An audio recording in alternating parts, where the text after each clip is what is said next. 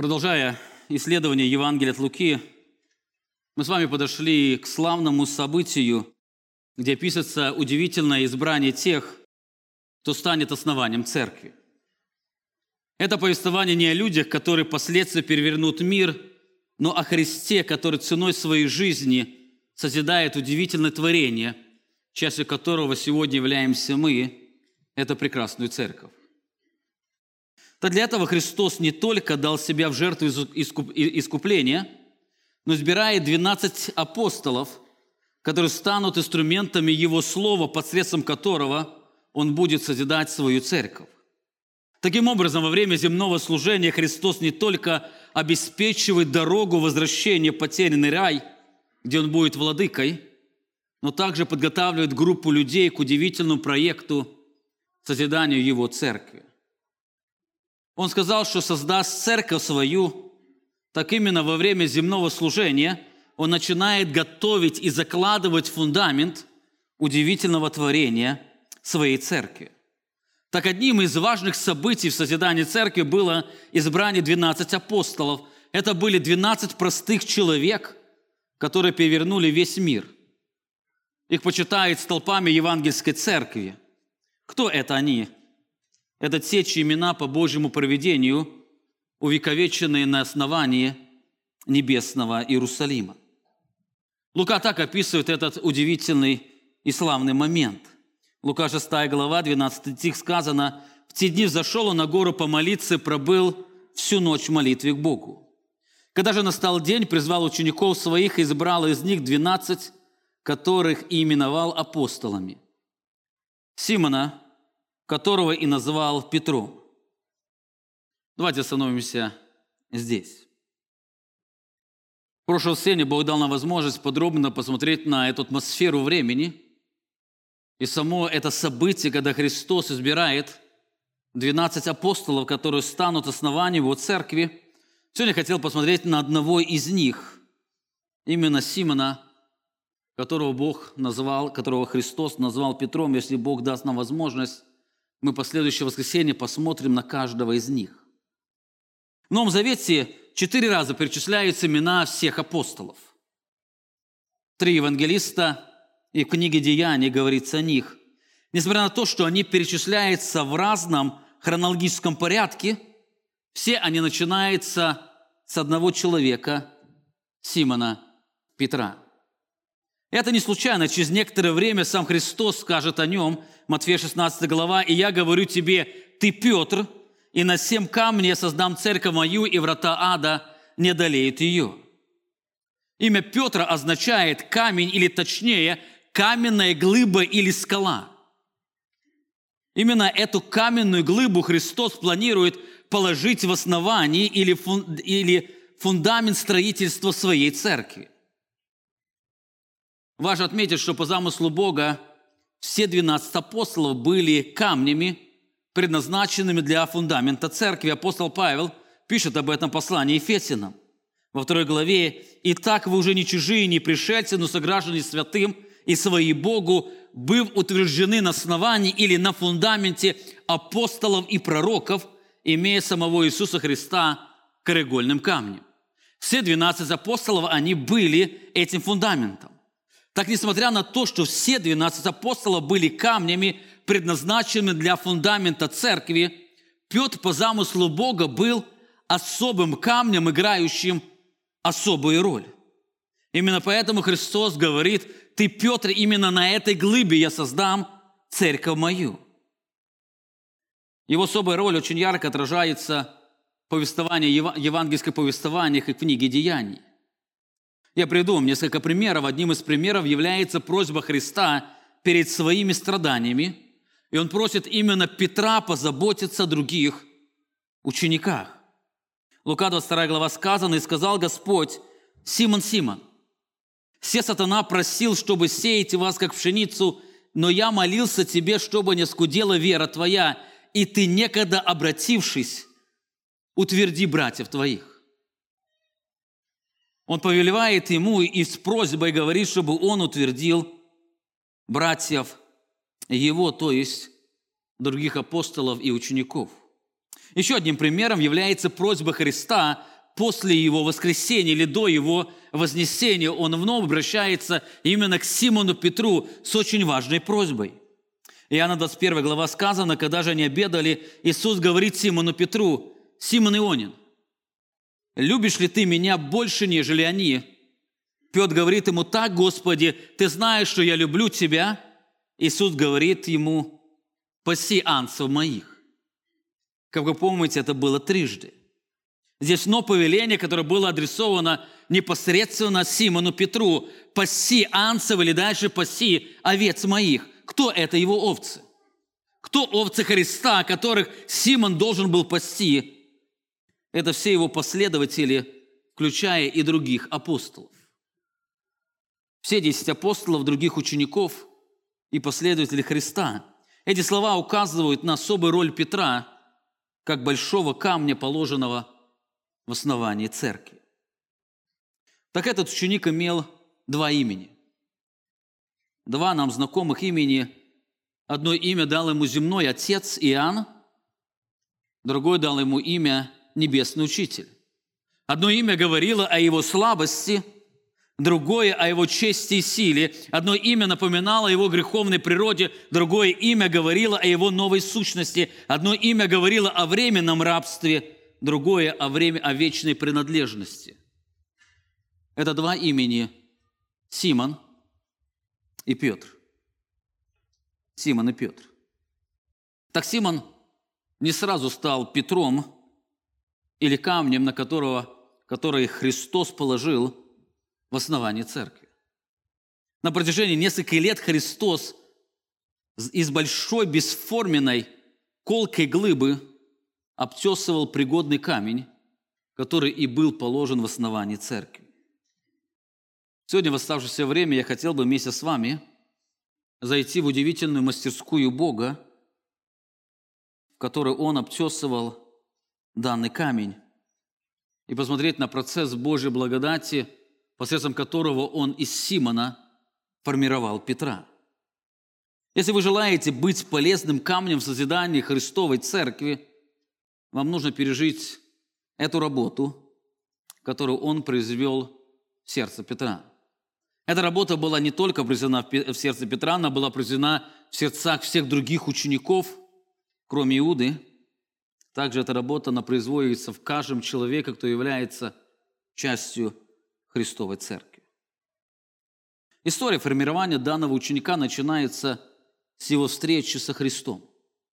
Точнее, встречи Христа с ним. Христос встречается с Петром. Их первая встреча состоялась, когда Петр с Андреем посещали Божьего пророка Иоанна Крестителя. Именно после того, как Иоанн указал на Христа: «Вот агнец Божий», там стояли 2 ученика, Андрей и Иоанн. Петр по какой-то причине отсутствовал в это время, так 2 ученика, Иоанн и Андрей, они сразу последовали за Христом. После этого Андрей, будучи движим верой, что Иисус является Христом или посланным Мессией, он сразу находит своего брата Симона и приводит ко Христу. Евангелист Иоанн описывает удивительную эту встречу. 1 глава Иоанна, 40 стих. «Один из 2 слышавших от Иоанна об Иисусе и последовавший за ним был Андрей, брат Симона Петра». Он первый находит брата своего Симона и говорит ему: «Мы нашли Мессию», что значит Христос, и привел его к Иисусу. Иисус же, взглянув на него, сказал: «Ты, Симон, сын Ионин или сын Иоанна, ты наречешься Кифа», что значит камень Петр. Перед нами удивительная картина первой встречи Христа с Симоном. Симон, будучи убежден братом Андреем, спешит к Иисусу в надежде увидеть в нем Мессию. Встретившись с ним, он сразу сталкивается с тем, что перед ним находится необычный человек. Обратите внимание, во-первых, Христос посмотрел на него, он не стал знакомиться с ним. Он ведет себя так, как будто он его хорошо знает, и его отца. Он ему сразу говорит: «Ты сын Симон, сын Ионин, я знаю тебя, и знаю твоего отца». Более того, Христос пророчески предсказывает будущее его. Он не только знает его настоящее, он также знает, что с ним произойдет в будущем. Ты наречешься Кифа, что значит камень Петр. Глагол «наречешься» будущего времени указывает на то, что это произойдет когда-то в будущем. Важно помнить, что в этот момент Христос еще не дает ему новое имя, но говорит, что это произойдет в будущем. Я думаю, эти слова глубоко упали в сердце Симона. Перед ним стоял тот, кто обладал удивительным знанием. Он знает то, что другие знать не могут. Он знает его настоящее, он знает его будущее. Таким образом, в этот день Симон не только услышал о мессианстве Иисуса от брата Андрея, но также от самого Христа получил доказательство, что перед ним посланный Богом Мессия. Будучи увлеченным учителем, он некоторое время следует за ним. Он посещает вместе с ним Иерусалимский храм, где Христос очищает его, он за ним следует некоторое время, но со временем Симон вместе с его братом Андреем и другим учеником Иоанном возвращается домой, продолжая свое ремесло. Что послужило этому? Почему эти ученики покидают его, мы не знаем. Мы не знаем, скорее всего, у Симона было другое представление о служении Мессии.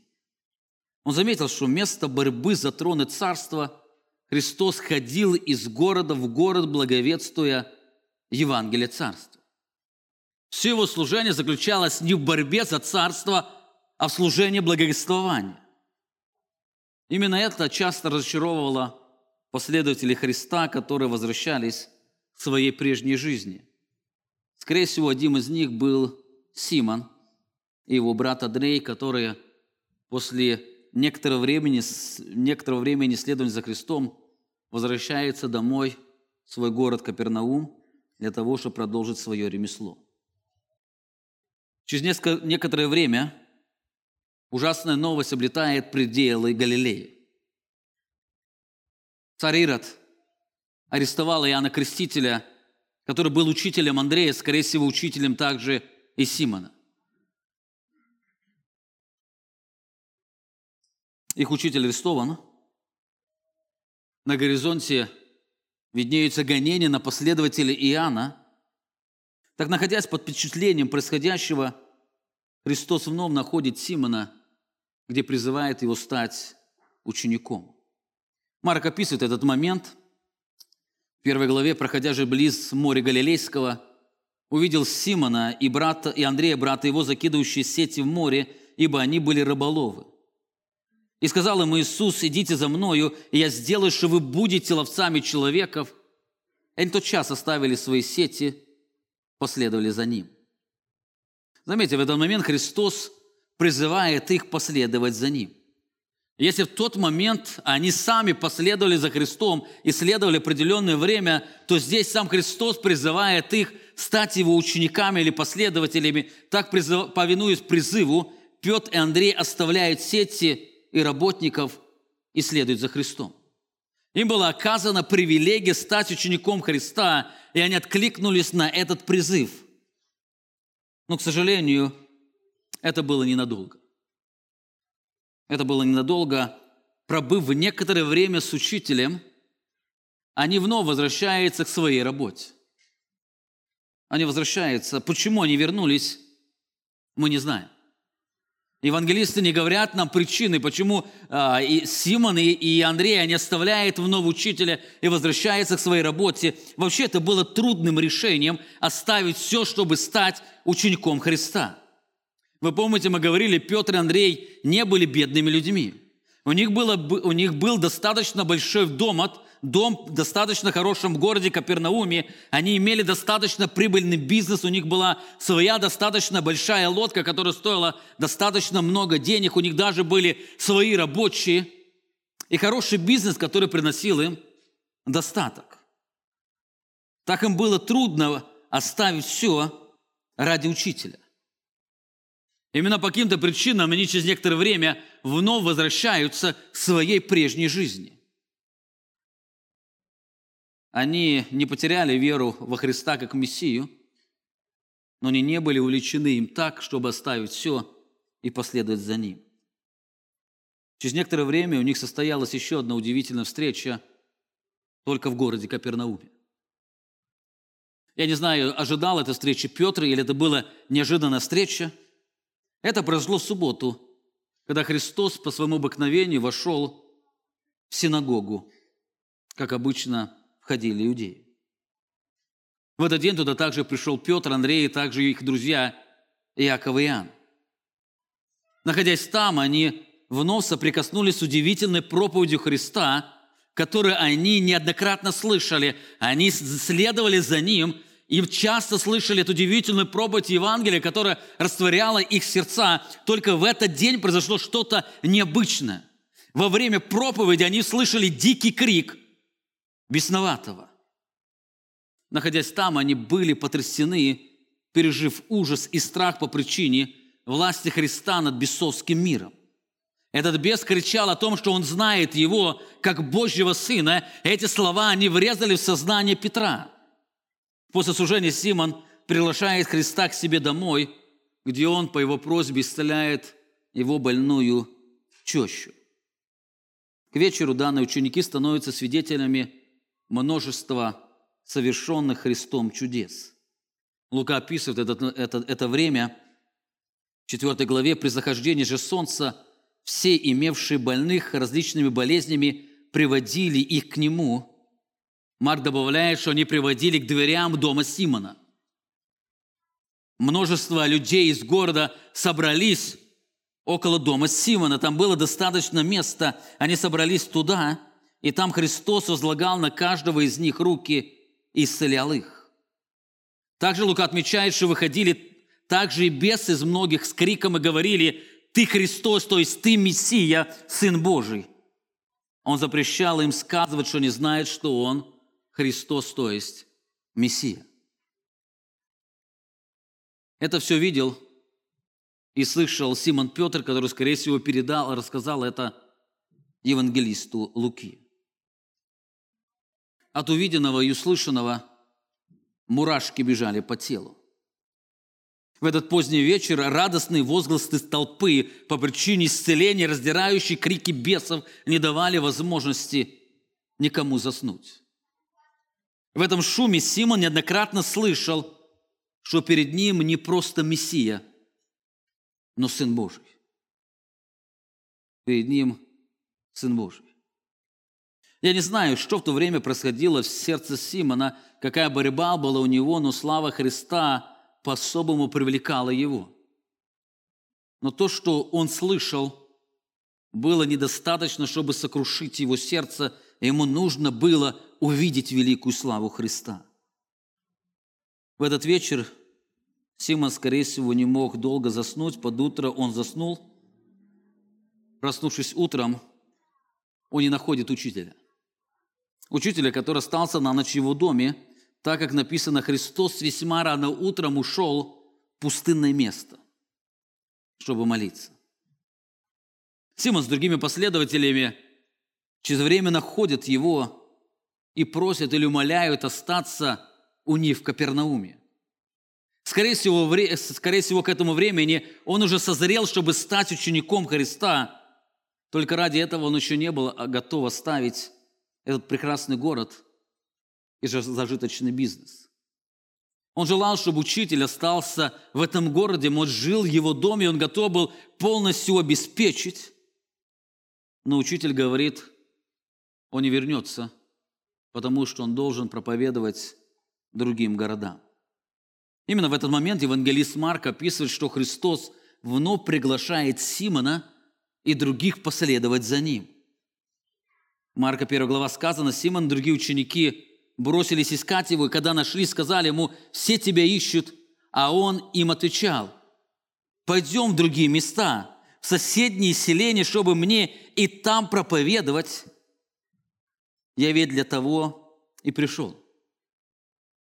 Христос говорит им, пойдем в другие места. Он их приглашает присоединиться к его миссии, говорит, я должен в других городах проповедовать, я на то послан.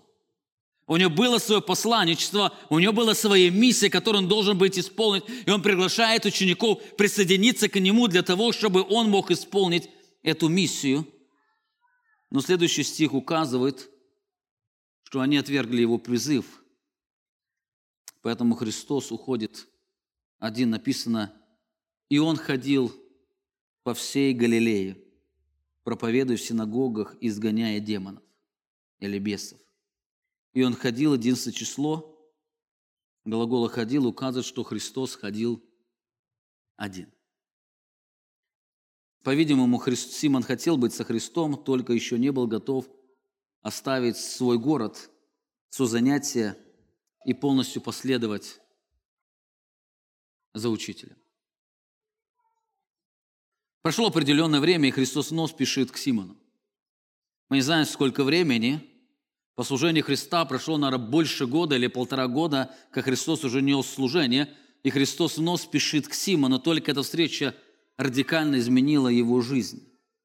Несмотря на то, что Христос не позвал его последовать за ним в тот момент, он оставляет все и следует за ним. Лука подробно описывает этот момент. Мы прочитаем 4 стиха, когда же перестал учить. До этого сказано, что он пришел к Галилейскому морю, где Петр промывал сеть, и он попросил лодку. Петра сел в лодку и там учил. И после этого, когда он перестал учить, сказал Симону, отплыви на глубину и закинь сети свои для лова. Симон сказал ему в ответ, наставник, мы трудились всю ночь и ничего не поймали, но по слову твоему закину сеть. Сделав это, они поймали великое множество рыбы, даже сеть у них не прорывалась, и дали знак товарищам, находящимся в другой лодке, чтобы пришли помочь, и мы пришли и наполнили обе лодки так, что они начали тонуть. Увидев это, Симон Петр припал к коленям Иисуса и сказал, «Выйди от меня, Господи, потому что я человек грешный». Ибо ужас объял его и всех бывших с ним от этого лова рыб, ими пойманных. Также Иакова и Иоанна, сынов Завидеевых, бывших товарищами Симону, и сказал Симону Иисус, «Не бойся, отныне будешь ловить человеков». И, вытащив обе лодки на берег, оставили все и последовали за ним. Что произошло в этот момент? Заметьте, в этом моменте не сказано, что Христос вновь приглашает Симона последовать за ним. Но несмотря на отсутствие призыва, мы видим, что Симон больше не возвращается к этому занятию, но он оставляет все и был готов полностью последовать за учителем. Что произошло с ним? Изучая этот текст, мы с вами говорили, это связано с тем, что в этот момент он увидел то, что не свойственно видеть грешному человеку. Он увидел неописуемую славу Христа, в которой он увидел свою абсолютную греховность. Он увидел свою порочность во свете белизны Христовой святости. Так в этот момент он был призван красотой славы Христа. Увидев величие Божьего Сына, он увидел в нем того, ради которого он готов оставить все. Готов оставить все и последовать за ним. Именно это действенное, непреодолимое призвание стало началом трансформации его личности. Именно поэтому в этот момент евангелист Лука впервые Симона называет Петром. Другими словами, это стал ключевой момент, когда из Симона стал вырастать этот благословенный служитель Петр. Так, познавший сокрушительную силу Христовой славы, в конце своей жизни, перед смертью, Симон пишет о том, как он был призван ко Христу. 2 Петра, в 1 главе сказано, как от божественной силы его даровано нам все потребно для жизни и благочестия, написано через познание призвавшего нас чем? Славой и благостью, или славой и добродетелью. Он призвал его славой и благостью. Именно этот действенный призыв послужил основанием его верности и полной жертвенности. Знаете, люди могут откликнуться на призыв Евангелия, но если они в этом призыве не будут привлечены красотой Христовой славы, им будет трудно, точнее невозможно отвергнуть себя, взять крест свой и постоянно следовать за ним. Знаете, когда сегодня я говорил о истории брата Юрия, когда в жизни он откликнулся на евангельский призыв, он покаялся, он просил, чтобы преподали ему крещение, Но со временем эта вера оказалась верой родителей. Эта вера не была основана на красоте, осознании красоты Божьей славы. Именно поэтому, когда мир стал ослеплять его сознание, он затмил образ Христа. Но тот момент, когда он через Божье Слово, по причине Божьей благодати и силе, Бог открыл ему славу Иисуса Христа, даже в дни тяжелой болезни. Он учился радоваться, уповать и торжествовать с Ним. Именно в тот момент для него и Христос стал жизнью, и смерть стала приобретением. Последние годы он не боролся за жизнь, он ожидал встречи со Христом. Именно это то, что произошло с Петром, то, что происходит со всеми людьми, как апостол Павел пишет в послании к Коринфянам, он приглашает нас познанием славы Христовой, приглашает нас Христовой славой. Или точнее, он озаряет нас Христовой славой для того, чтобы мы могли познавать Его. Именно поэтому сегодня многие люди, как Симон, не против Христа, но они не готовы оставить все, чтобы полностью посвятить себя для Него. Они приняли Христа, но не потому, что Он для них стал наивысшим сокровищем, но потому, что они думают, что Он поможет достигнуть каких-то сокровищ этого мира. Так это событие, прошедшее в жизни Петра, оно принесло ему боль осознания его ничтожности, которое было приобретено с радостью осознания Божьего величия. Таким образом, Петр стал посвященным учеником Христа, способным с радостью оставить все только после того, как сияющая слава Христа полностью сокрушила его сердце. Позже он, обращаясь ко Христу, скажет эти слова, которые характеризовали его жизнь и его отклик. В 18 главе, незадолго до смерти Христа, Петр скажет: «Вот мы оставили все и последовали за тобой». Вот мы оставили все. В тот день, когда он увидел Христову святость, когда Бог озарил его сердце, озарил его сознание, он оставил все. И он оставил все навсегда ради Христа. Через некоторое время следования за учителем наступает переломный момент в жизни Петра. Христос избирает его своим апостолом, демонстрируя абсолютную власть над ним. Это было время осознания сладостного рабства. Здесь мы подошли к нашим изучаемым стихам. Лука описывает этот момент, указывая на важную деталь. Христос избрал учеником Симона, которого и назвал Петром. Если до этого Христос сказал, что он Петром назовется, то в этот момент он был назван Петром. Евангелист Марк также указывает на этот момент, когда Христос избирает Петра. Он не только избирает его апостолом или быть его представителем, но он также дает ему новое имя. Он Петр. Это имя, которое дал ему учитель Христос. Он дает ему имя, которое было написано на стенах небесного Иерусалима, имя, с которым он сегодня известен церкви. Это Петр.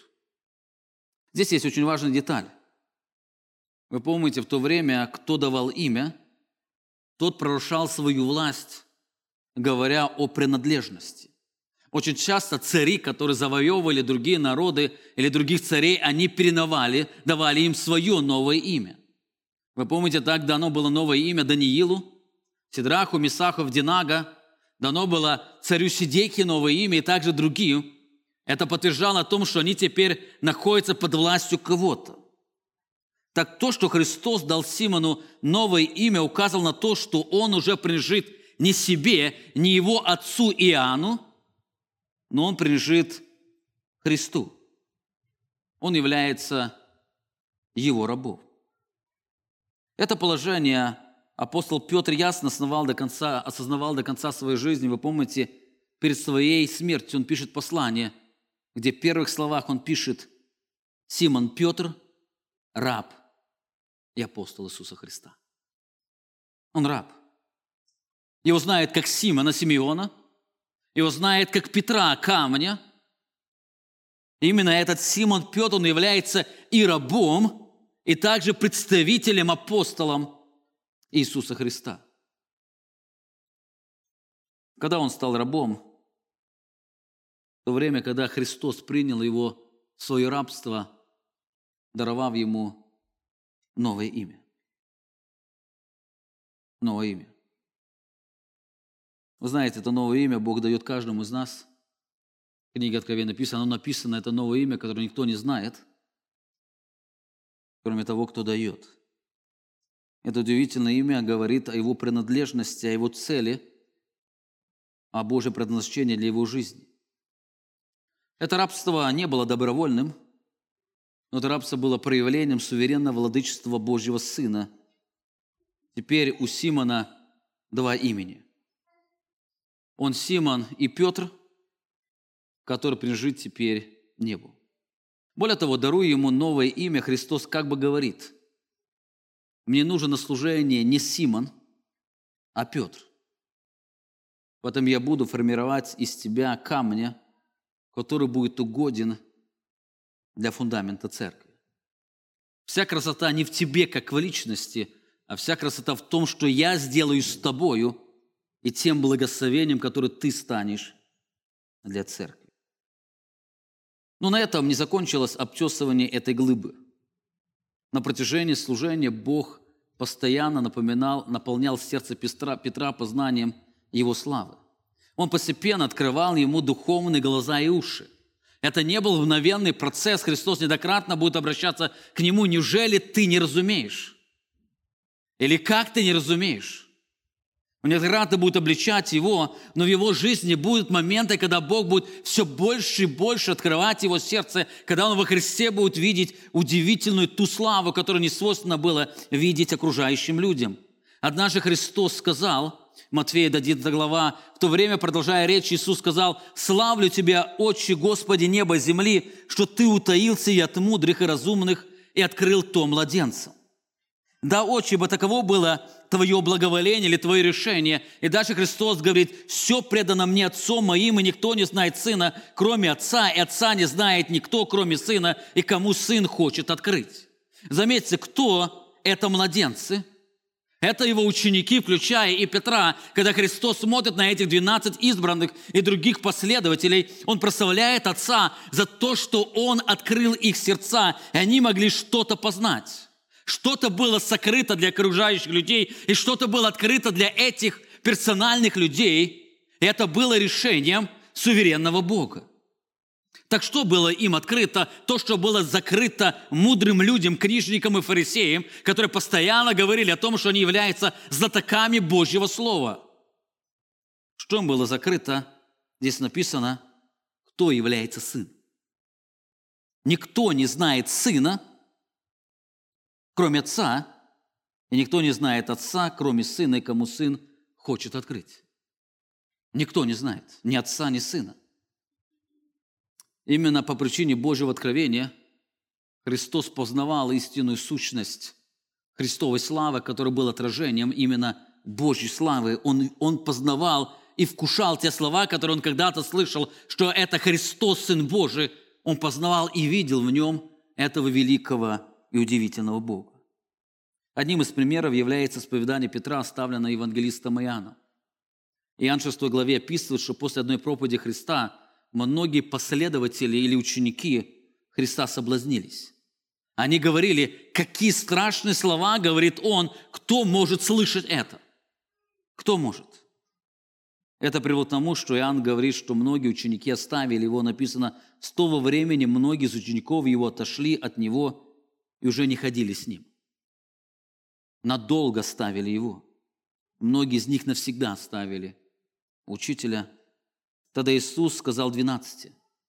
Этим избранным апостолам, Он обращается к ним, которые остались рядом с Ним, Он задает им вопрос: не хотите ли вы отойти? И здесь мы видим, сразу отвечает Петр. Петр, как лидер команды, Петр, на которого многие смотрели, он говорит, сказал ему: Господи, кому нам идти? Видно, он уже неоднократно был и с Иоанном, был с другими людьми, и говорит: кому нам идти? Потому что ты имеешь глагол или слова вечной жизни. И заметьте, он говорит: не только о себе, но и о других учениках, младенцев, которые познали, и мы уверовали и познали что? Что Ты, Христос, Мессия, Сын Бога Живого. Заметьте, они не только познали, что Он Мессия, об этом Петр еще поверил в то время, когда первый раз встретился с Иисусом, когда привел его брат Андрей, но они познали, что Он является Сыном Бога Живого. Заметьте, глагол «познали», говорит, не просто мы узнали, но мы глубоко узнали, мы соприкоснулись с этим. Мы увидели удивительную Божью славу, поэтому нам некому идти. Он был готов навсегда следовать за Ним.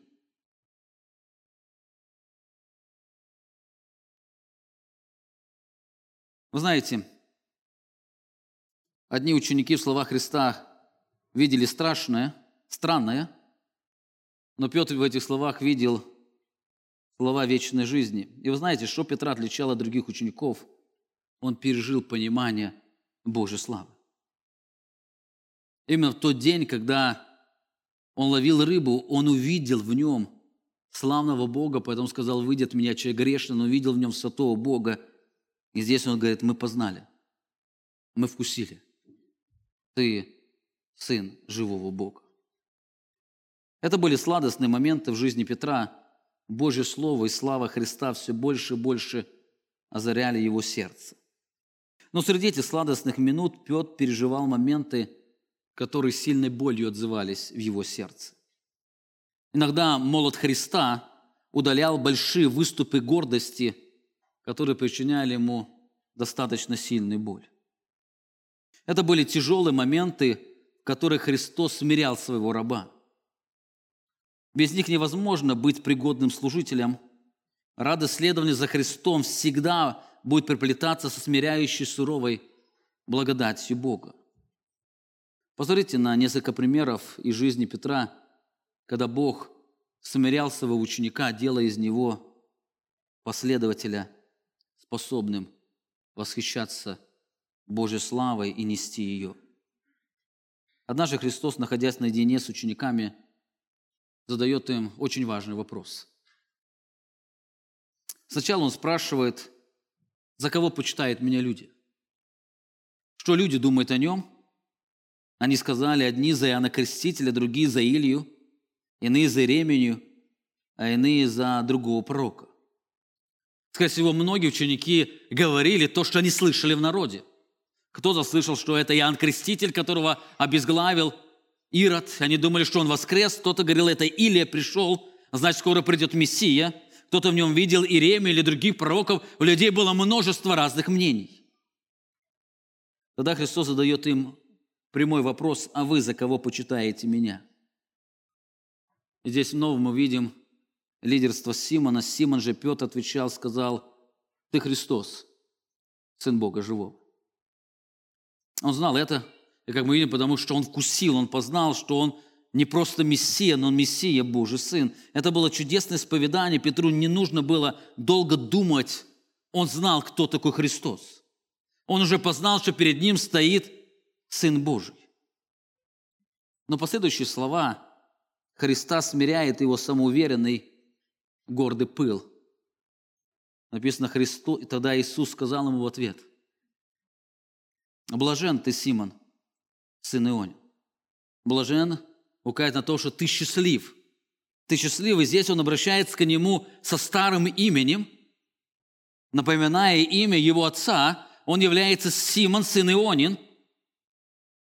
Если дальше он будет говорить о нем, о Петре, на котором он будет строить камень, то здесь он напоминает, он обращается к нему как к Симону, сыну Иоанну, и говорит, почему он блажен, потому что не плоть и кровь открыли тебе это, но Отец мой, сущий на небесах. Это был сокрушающий момент. Видя надменность Симона, Христос обращается к нему, напоминает, что он просто Симон, сын Иоанна, а все остальное является действием Божьей благодати. Это не его исповедание, это не его мудрость, это не его познание, но это суверенное откровение Бога Отца, о чем он когда-то молился: «Славлю Тебя, Отче, что Ты открыл это младенцам». Если бы не Бог, то Симон бы остался бы блуждать в догадках. Как нам часто не хватает данного сознания, которое помогало бы нам в смирении, чте Духа следовать за Христом. Как часто, познавши Божью славу, мы сначала видим удивительное действие Божьей благодати, а потом мы вновь начинаем концентрироваться на себе, думая о своих достоинствах, о своих привилегиях и так далее. Христос говорит: Симон, не ты познал, не плоть и кровь, это не что-то из тебя произошло, это не связано с твоей мудростью, знанием, это связано только с Божьими действиями. После этого Христос говорит еще более шокирующие слова. Более шокирующие слова, которые более отдались в сердце его ученика. После этого Христос стал говорить о своих страданиях. Но Симон Петр в своей мудрости стал ему советовать собственный путь. Собственный путь. Вы знаете, в нашей жизни так же бывает. Бог определил свой путь созидания церкви, а мы начинаем изобретать свои пути. Бог определил нам свой путь в нашей жизни, а мы начинаем советовать Ему свои пути, которые нам кажутся более благородными, лучшими и эффективными. Это прошло в жизни Петра. Он стал возражать, или там используя глагол, который указывает возбранять, упрекать учителя.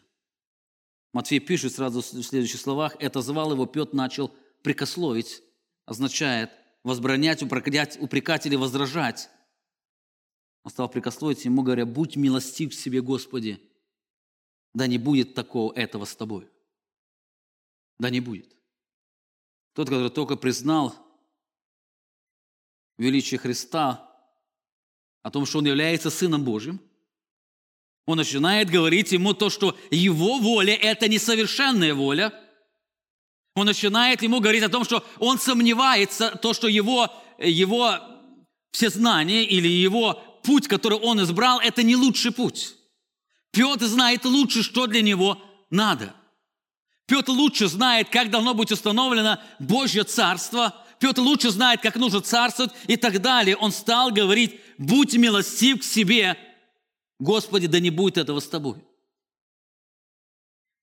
Да не будет. Ответ Христа был смиряющий. Он, обратившись, сказал Петру: «Отойди от меня, сатана, ты мне соблазн». И дальше он говорит причину, почему. Потому что думаешь не о том, что Божье, но что человеческое. Эти отрезвляющие слова раскрывают проблему мировоззрения Петра и многих из нас.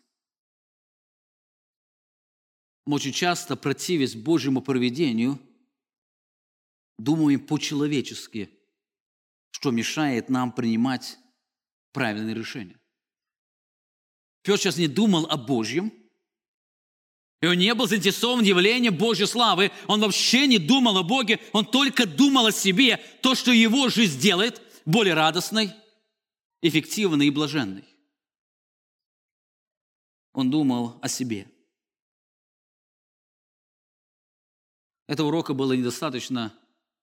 Бог преподает ему еще один очень важный, ценный урок. Если этот урок был Христа, то через некоторое время сам Бог Отец обращается к Петру с очень важными словами. Это произошло через 8 дней после этого события. Через 8 дней, через неделю, Христос взял 3 учеников, зашел на гору, где раскрыл красоту и величие своей славы. Она была настолько блистательна, что в тот момент Петр позабыл о себе. Он с восторгом смотрел на своего учителя, и он хотел навсегда остаться там, потому что он там вкусил сладость небесного царства, когда Христос сказал через несколько дней: вы увидите Божью славу или Божье царство, пришедшее в силе, и там он вкусил эту радость Божьего царства. Это царство было настолько славно, что там сказано, он забыл о себе. Он хотел построить 3 кущи для Христа и других беседующих с ним, но его взгляд, он совершенно потерял себя. И вдруг в этом сладостном созерцании, величии трепете, среди облака он услышал удивительный голос самого Бога. Бог говорит ему: «Это Сын мой возлюбленный, Или другой перевод, дословно, «Это Сын мой избранный, Его слушайте». Это Сын. В этих словах Бог раскрывает: Петр, ты не являешься Мессией.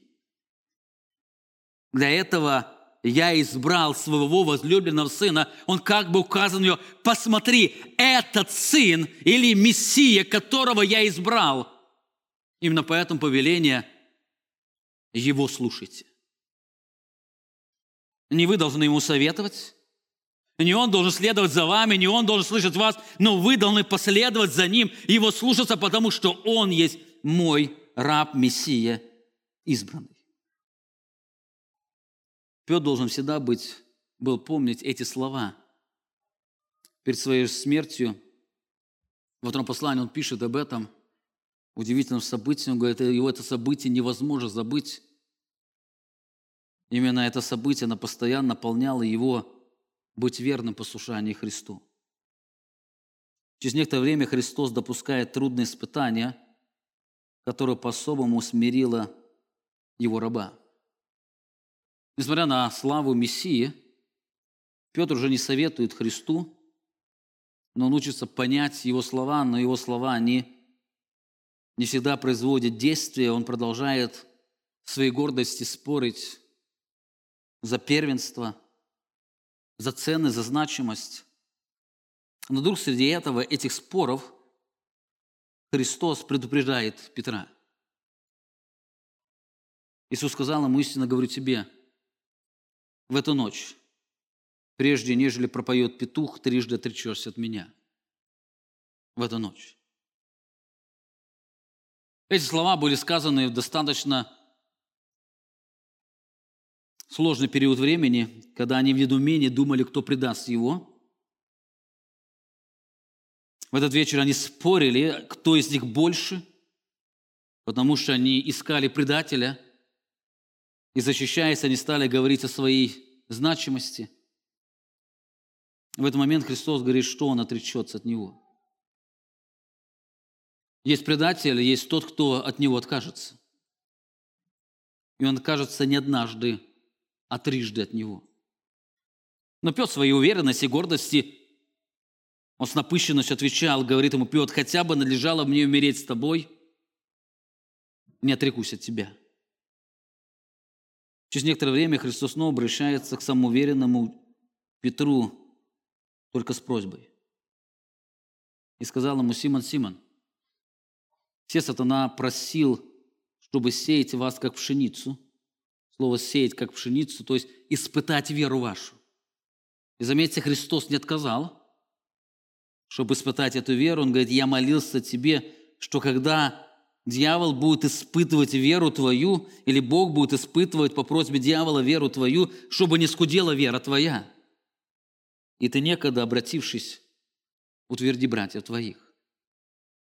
Это удивительная милость Христа. Несмотря на то, что Петр упадет, Христос обращается к нему с просьбой. Он говорит: когда ты обратишься или когда ты будешь поднят, позаботься о своих братьях. Как помогая им подняться, Петр должен был постоянно помнить, что сам упал туда и был поднят Богом. Эти слова были удивительным обетованием. Несмотря на наличие страданий, несмотря на то, что он сказал, что он отречется от него, он говорит: ты обратишься. Он не призывает его обратиться, но он уверен, что он обратится, потому что его вера до конца не исчезнет. Она будет выражением Божьего дара. Его вера не скудеет, хотя она пошатнется, но она выстоит, и он обратится по Божьей благодати. Никто не сможет похитить его из руки Отца. Он говорит: когда ты обратишься, ты утверди, помоги братьям твоим. Вы знаете, ничего нас так не смиряет, как осознание собственного бессилия и возложенного Богом труда. Петр был достаточно высокого мнения о себе, поэтому его падение было достаточно болезненным. Так, смотря на падение, Бог дал и восстановление. Христос подразумевает, что сатана не сможет до конца сломить Петра, поэтому он снова обратится Божьей благодатью держит его в своих руках. Евангелисты описывают фрагменты его обращения. Один из них мы находим в Евангелии от Матфея. Немного спустя подошли стоящие там и говорили Петру: «Точно и ты из них, ибо речь твоя обличает тебя». Когда Петру было указано достаточно доказательств, скорее всего, он является тот, кто был с учителем, Петр вместо того, чтобы умереть вместе со Христом, написано, тогда он начал клясться и божиться, что не знает Сына Человеческого. Он стал клясться и божиться. Он стал призывать Божье имя во свидетельство, что он не знает Мессию. Он не знает Его. И вдруг запел петух. И в это время Божье Слово пронизало его сердце. Он вспомнил слова Христа: «Прежде нежели пропоет петух, трижды отречешься от меня». И написано: «И, выйдя вон, горько плакал». Выйдя вон, горько плакал. Здесь мы видим полное сокрушение Петра. Это были слезы сокрушения и покаяния. Здесь Бог полностью до основания разрушил самоуверенность Симона, формируя из него своего служителя Петра. Это была та точка, которая нужна была ему, чтобы он перестал полагаться на себя. Это был тот момент, который является свидетельством, несмотря на великие падения, Бог может восстановить, даруя вечную жизнь. Очень часто Бог, делая из нас своих служителей, допускает трудные обстоятельства жизни, чтобы уничтожить нашу уверенность в себе. Именно эта точка сделала Петра более эффективным служителем Евангелия. Именно поэтому, когда мы становимся христианами, мы становимся на дорогу трудностей, испытаний, о которых пишут многие апостолы, говорил Христос. Именно на этом пути или в этой мастерской Бог обтесывает нас, делая нас эффективным материалом для Его церкви. И последний этап формирования Петра как служителя было связано с передачей ему служения. Перед своими страданиями Христос повелевает Петру позаботиться о его учениках. Посмотрите еще раз на эти слова. «И сказал Господь: Симон, Симон, се со дна просил, чтобы сеять вас, как пшеницу, но я молился тебе, чтобы не оскудела вера твоя, и ты, некогда обратившись, утверди братьев твоих». Это повеление. В этот момент Христос понимает, что Симон еще не стал полностью Петром, он еще будет неоднократно проявлять свою старую природу, но этого достаточно было, чтобы поручить ему важное служение.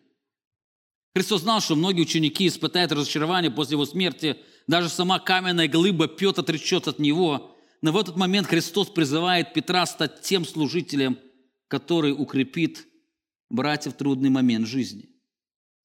Это удивительная милость. Это удивительная милость и благодать Христа. Заметьте, Он доверяет важное служение тому, который через несколько часов будет клясться и божиться, что не знает Его. Но Он в своей милости и благодати знает о том, что это событие, из которого Бог будет формировать из него Петра. Именно после этого, когда он поднимется, он станет более обтесанным, верным, необходимым камнем, который сможет утвердить его братьев. Бог доверяет ему служение перед его падением. После воскресения Христа у него состоялся еще один особый разговор с Петром, где он трижды говорит ему важное поручение. Когда же они обедали, Иисус говорит Симону Петру: «Симон Ионин, любишь ли ты меня больше, нежели они?» Петр говорит ему: «Так, Господи, ты знаешь, что я люблю тебя». Иисус говорит ему: «Паси овец агнцев моих». Еще говорит ему в другой раз: «Симон Ионин, любишь ли ты меня?» Петр говорит ему: «Так, Господи, ты знаешь, что я люблю тебя». Иисус говорит ему: «Паси овец моих». Говорит же третий раз: «Симон Ионин, любишь ли ты меня?» Петр опечалился, что в третий раз спросил его: «Любишь ли меня?» И сказал ему: «Господи, ты все знаешь. Ты все знаешь». Заметьте, если раньше он с утверждением говорил о том, что любишь, здесь он обращается к нему как всезнающему Спасителю: «Ты все знаешь. Ты знаешь, что я люблю тебя». И Христос дает ему то же самое повеление: «Паси овец моих». Это время, когда Христос, будучи пастором, передает свое пасторство Симону Петру. Именно он является сопастором другим пастором. Вы помните, до этого Христос говорил, что Он является пастором, который позаботится об овцах. На протяжении служения Христос демонстрировал эту истинную сущность пасторства, и перед своим вознесением Он передает это служение своему ученику Симону Петру. Кто были эти овцы, мы уже говорили, это все Его последователи, включая и других учеников. Так к этому времени Петр не стал совершенным служителем. В его жизни было время, когда проявлялась его старая Симонова природа. Вы помните, после воскресения Христа, перед тем, как Христос даст ему это повеление, он вновь возвращается к этому ремеслу ловить рыбу. После поручения Христа пасти Божьих овец, Петр смотрит на Иоанна, желая знать его кончину, что будет с ним. После воскресения Христа, вместо ожидания Духа Святого, Петр пытается поспешно помочь Христу, инициируя избрание 12-го апостола. Через некоторое время он станет лицемерить в Антиохии, за что будет облечен апостолом Павлом. Но, несмотря на несовершенство, он стал достаточно обтесанным камнем Христа, пригодным для строительства церкви. Это камень, на котором Христос созидает церковь. Вы знаете, если вы желаете быть истинным последователем Христа, вам нужно, чтобы Бог взял вас в свою мастерскую и из вас сделал материал, пригодный для созидания церкви. Во-первых, вам нужно, чтобы Христос лично встретился с вами. Если Христос не встретится с вами, вы не сможете быть тем инструментом или материалом, с которым Бог созидает церковь. Вам нужно быть очарованным и привлеченным не обещанием благословения, но красотой Его славы. Вам нужно не просто узнать, но познать, что Иисус Христос является Мессией Божьим Сыном. Вам нужно соприкоснуться с Его славой, которая могла увлечь вас. Именно посредством этой славы вам нужно стать Его рабом, отвергнув себя, взяв крест свой и последовав за Ним. В процессе следования за Христом вам придется пережить боль страданий, в которых Бог будет по-особому смирять и сокрушать ваши сердца. Вы знаете, страдают все. Страдают как пасторы, страдают так и простые члены церкви, потому что они все находятся в одной мастерской Бога, где Он формирует и делает свой материал. Вам нужно во свете Божьей славы увидеть свое призвание и служить тем даром, который Бог дает вам. Именно только в Божьей мастерской подготавливается материал, пригодный для строительства Его церкви. Этот материал, который будет по-особому украшать невесту Христа, который вместе со Христом, Его царство исполнит это славное предназначение. Хотя жизнь Петра закончилась мученически, он не только в жизни, но даже в своей смерти прославил Бога. Евангелист Иоанн описывает небольшое предсказание, что станет с Петром. Самое интересное, в 1 главе евангелист Иоанн указывает на будущее Петра. Симон станет Петром, то в конце своего Евангелия он раскрывает о том, как Петр прославит Господа.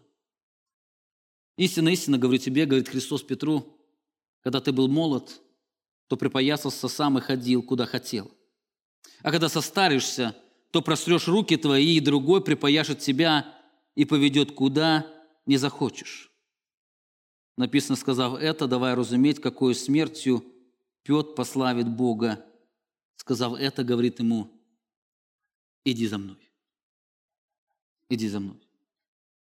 Интересно, призыв «иди за мной» – это значит идти за Ним, понимая, что эта дорога ведет к смерти здесь на земле. Следование за Ним, она обязательно приведет тебя тем, что ты станешь узником и страдальцем. Но несмотря на эту реальность, в которой ты будешь жить и ожидать, что когда-то настанет момент, когда тебя арестуют, и ты станешь узником, где будешь казнен, он говорит, Петр, следуй за мной. Следуй за мной. По преданию, Петр был приговорен к распятию, как и его учитель, но он посчитал себя недостойным камнем, недостойным умереть так, как умер его учитель, поэтому его распяли вниз головой.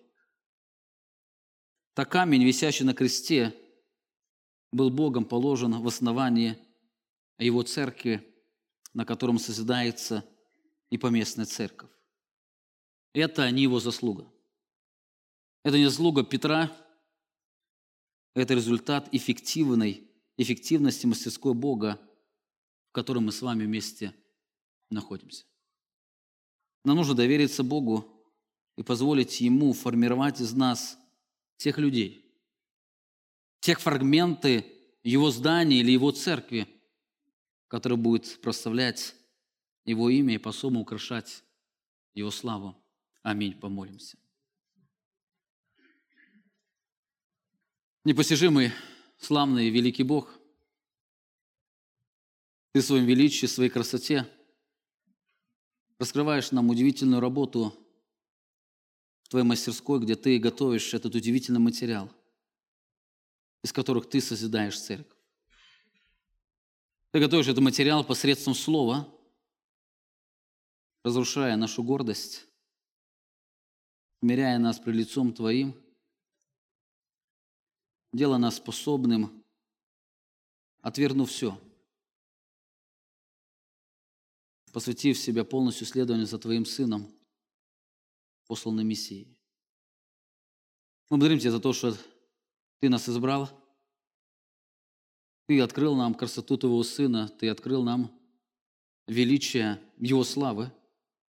И Твоя слава сегодня продолжает привлекать нас. Я благодарю Тебя за многие страдания, которые Ты посылаешь в нашу жизнь для того, чтобы обчесывать нас, делая из нас славными инструментами, славным материалом, из которых Ты сегодня строишь Твою славную, прекрасную церковь.